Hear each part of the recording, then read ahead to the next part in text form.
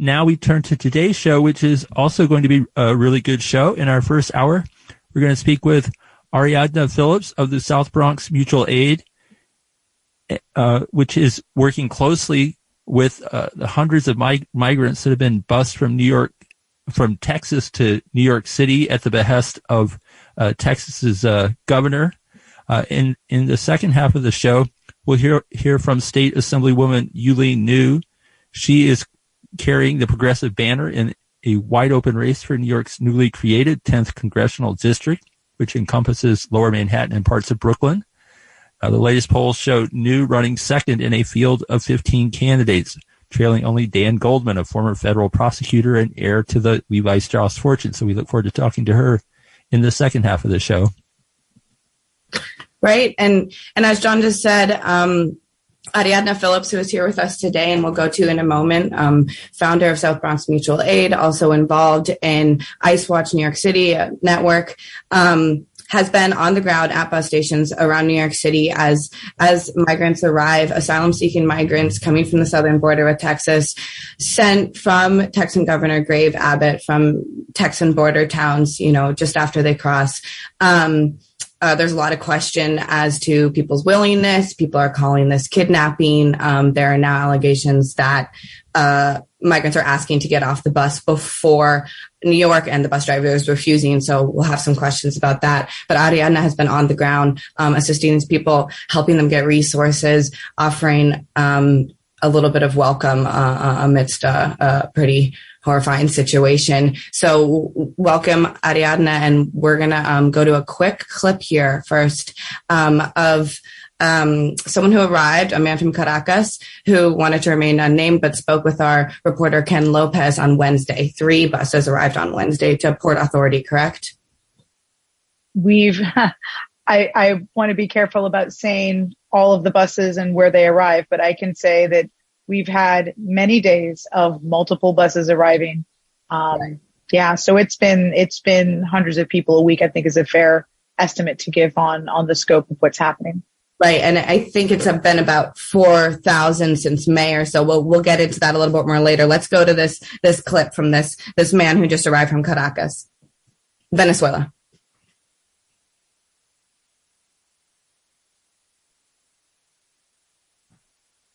Bueno, fue una travesía ya hoy de 41 días. Tengo 41 días desde que salí de Caracas. Llegué a la selva del Darién el día aproximadamente 5 de junio. De ahí salí 5 días después. Llegamos a un refugio en Panamá. Ese mismo día tomamos un autobús hasta la frontera con Costa Rica. Costa Rica ya dormí en un hotel, ahí todavía tenía algo de dinero y después pasé a la frontera con Nicaragua y ahí de Nicaragua a Honduras, Guatemala, México. Llegué al Río Grande el día sábado a las 2 de la madrugada porque las autoridades de México ponen a uno a caminar, no puedes tomar un bus, no puedes tomar un taxi, entonces hay que caminar. Caminamos 3 horas y media para llegar hasta Río Grande y ahí nos entregamos a los patrón, al ejército en la frontera. It's been 41 days since I left Caracas. I arrived in the Darien Gap jungle on approximately the 5th of June. I left from there 5 days later. We arrived at a shelter in Panama. That same day, we took a bus to the Costa Rican border. In Costa Rica, I slept in a hotel. I still had some money. Then I crossed the Nicaraguan border, from Nicaragua to Honduras, from Honduras to Guatemala, and Guatemala to Mexico. And I arrived at the Rio Grande on Saturday at 2 a.m, because the Mexican authorities make you walk. You can't take a bus. You can't take a taxi, so you have to walk. We walked about 3.5 hours to arrive at the Rio Grande, and from there we turned ourselves into Border Patrol. Right, and so that's where a lot of these people are coming from. And explain to us what you know, Ariadna, of what happens when they arrive at Border Patrol and then how they get up here and how aware people are that they're coming here or not. Sure. I want to be clear. Everything that I'm sharing is based off of the accounts that we've been shared on. So, we have a diversity of understandings of what that may involve. But the things that we understand from what we're being told, people are held in migrant detention centers. And then there is some mechanism by which they are told that if they want to board a bus, they have to sign a piece of paper. And the people that are telling them this are people that are armed and wearing military style camouflage.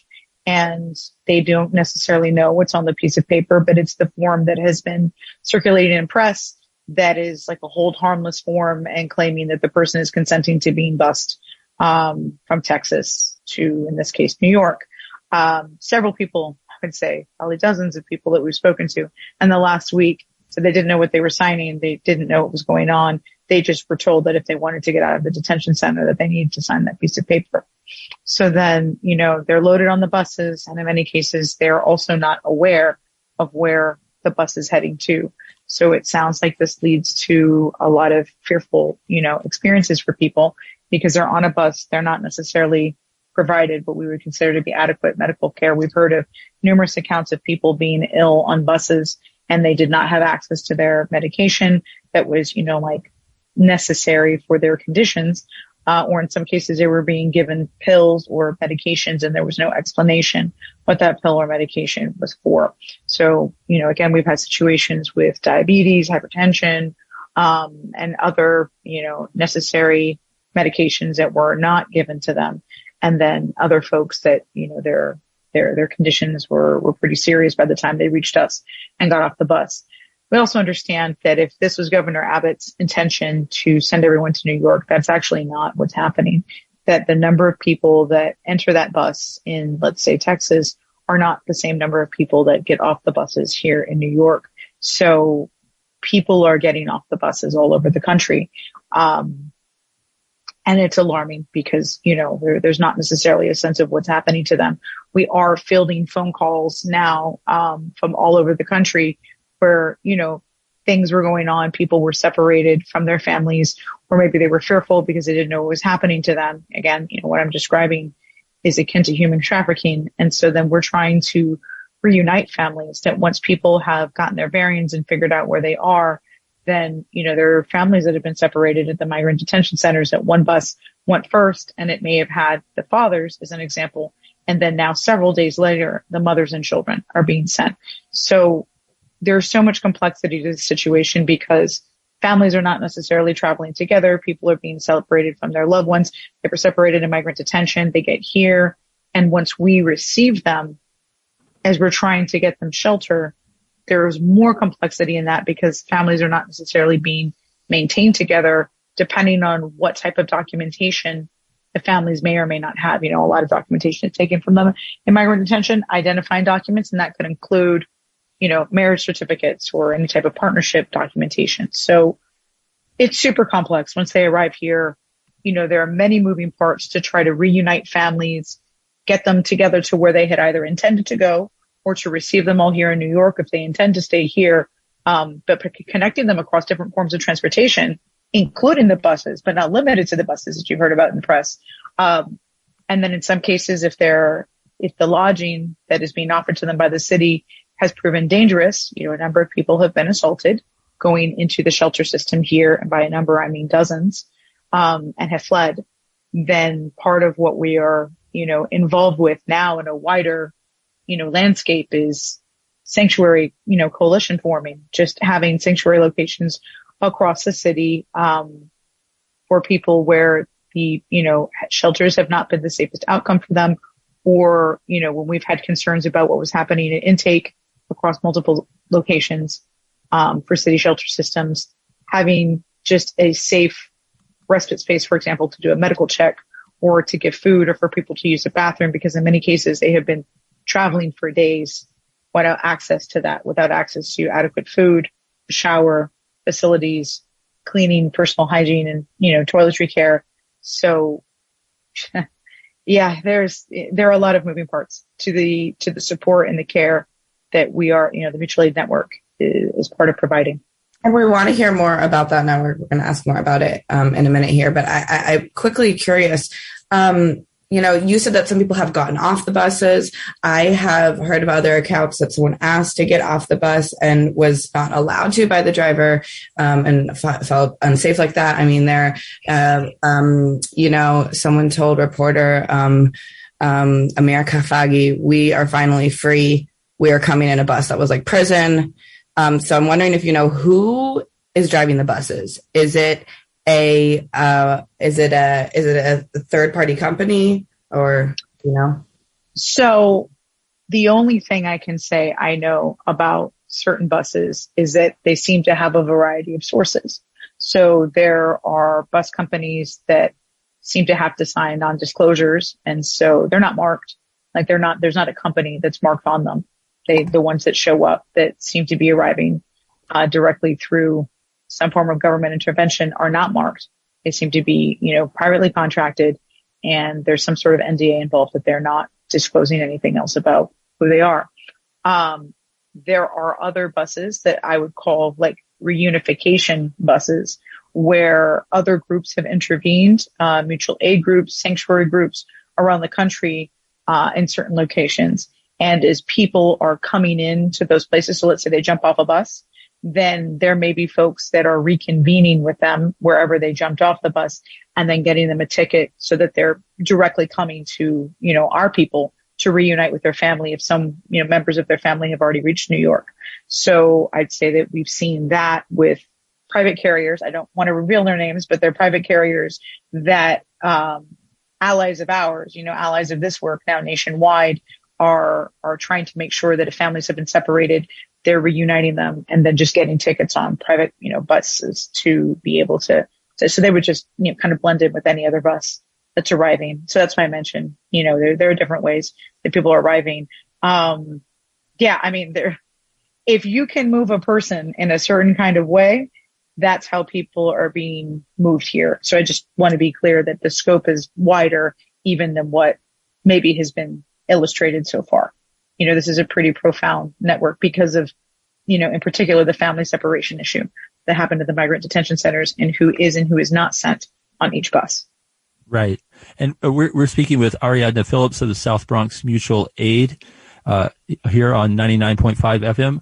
Ariadna, can you describe a little bit more how South Bronx Mutual Aid is joining in to help the migrants as they arrive, and also the larger grassroots networks here in the city that are doing the work alongside you all?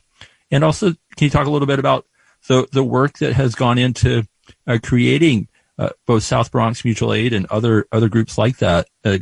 You can't do something like you're doing now. You can't just pull that out of the hat. How did that come about? Sure. So I guess I'll start from beginning to just things I want to clarify, because this has definitely come up in different spaces. The name of our organization, South Bronx Mutual Aid, should not be used synonymously with all of the mutual aid collective efforts that are happening right now. We're one player in the game, but the way that mutual aids tend to organize or mutual aid collective efforts it is a collective. And so you have a lot of different folks that are on the ground, that are agreeing to organize under certain principles, right, under certain community guidelines and boundaries, but it is autonomous. It's horizontal. So we're not, I'm willing to speak, kind of more publicly about what this is, but that, should not in any way, shape, or form erase the fact that this is a massive collective effort of many different, entities, mutual aids, autonomous individuals that participate in this and are just, sort of agreeing to organize under certain operating styles, horizontally and, with certain abolitionist frameworks in the work that we're doing. So that being said, let's say rewind. So the work that I would say I've done or sort of collectively been a part of, that goes back several decades, since I became a teacher. So, that takes me back to graduating, from college or maybe even during college or before.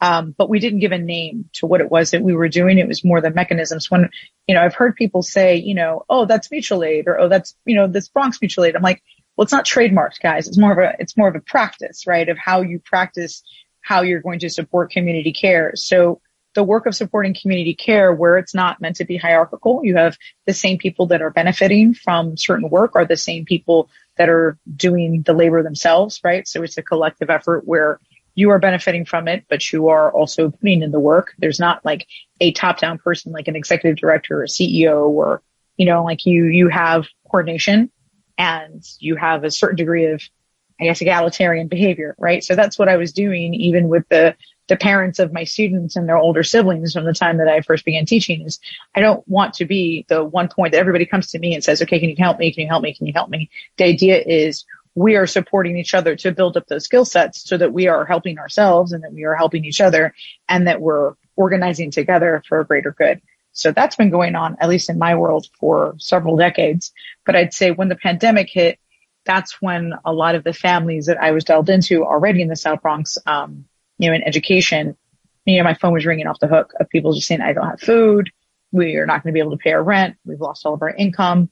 A lot of the folks that I've taught and worked with, in organizing and teaching, et cetera, the bottom just fell out during the pandemic. We hear this from all over, but it's really bad in the South Bronx. Lots and lots of folks are immigrants. And so that's when I guess I could say there was a certain degree of giving a name and an identity to the work that was already happening, so that we could have a rallying point of what this is and be able to share as a collective, right? What are these organizing principles? What are we agreeing to?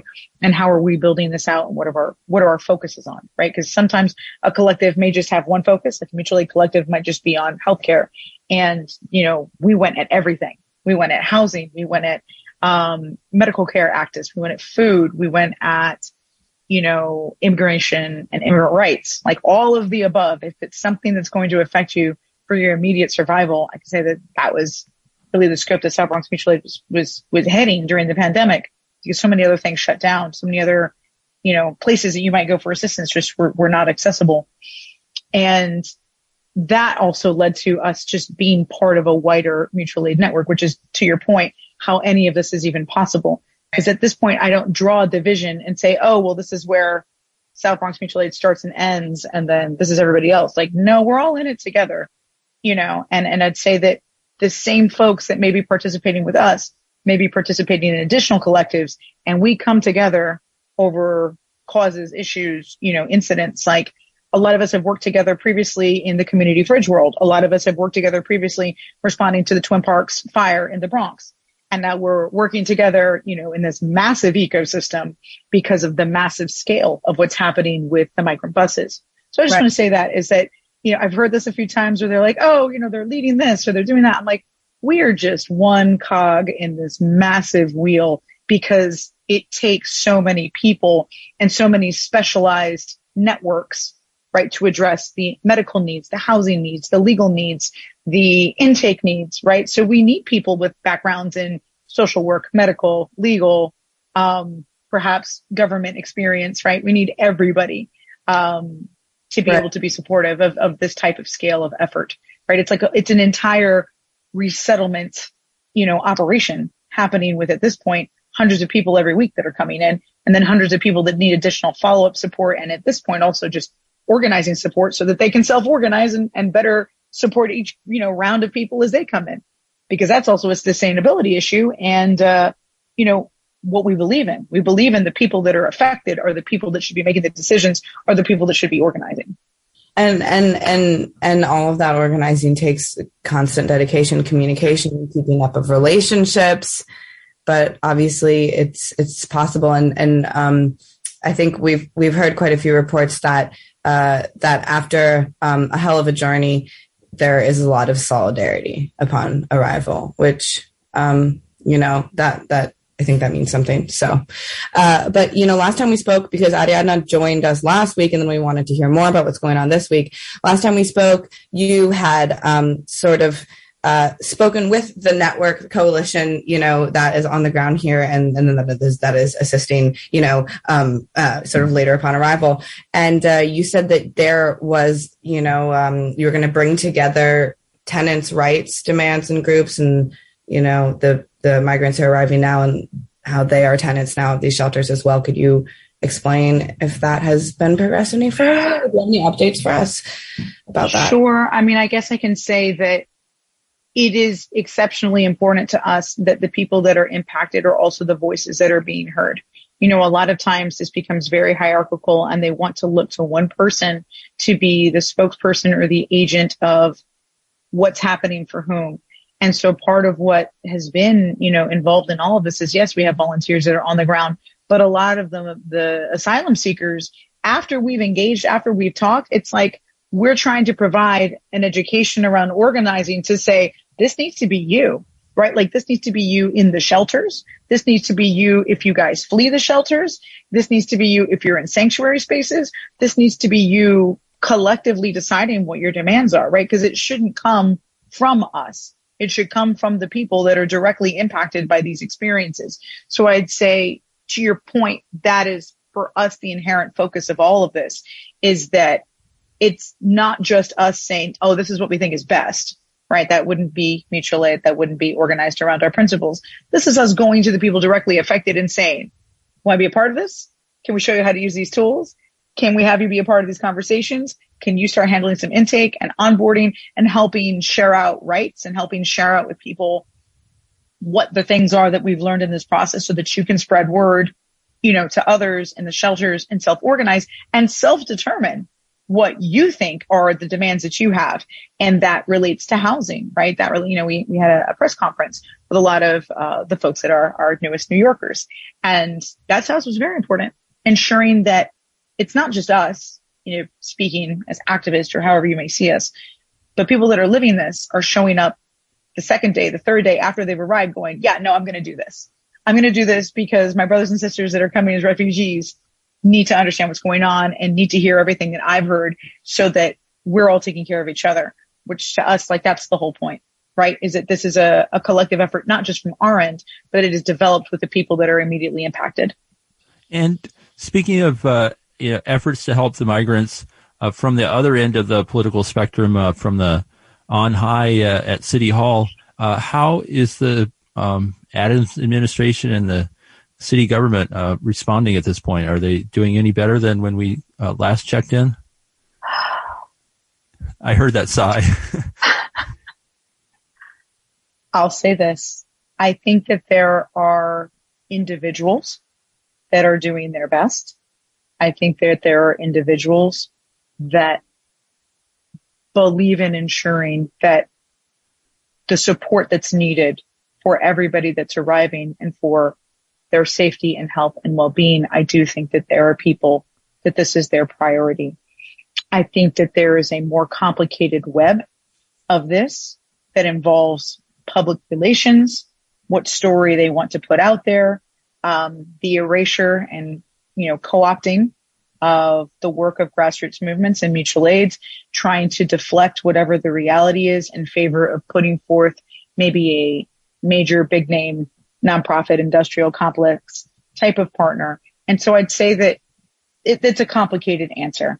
I can say that there have been plenty of words thrown back and forth that seem to push towards removal of mutual aid support and intervention and organizing, but we're not going anywhere, right? Like we're going to support, you know, our brothers and sisters that are refugees that are coming in, regardless of what those opinions are, you know, and we're going to support for folks to self-organize as well.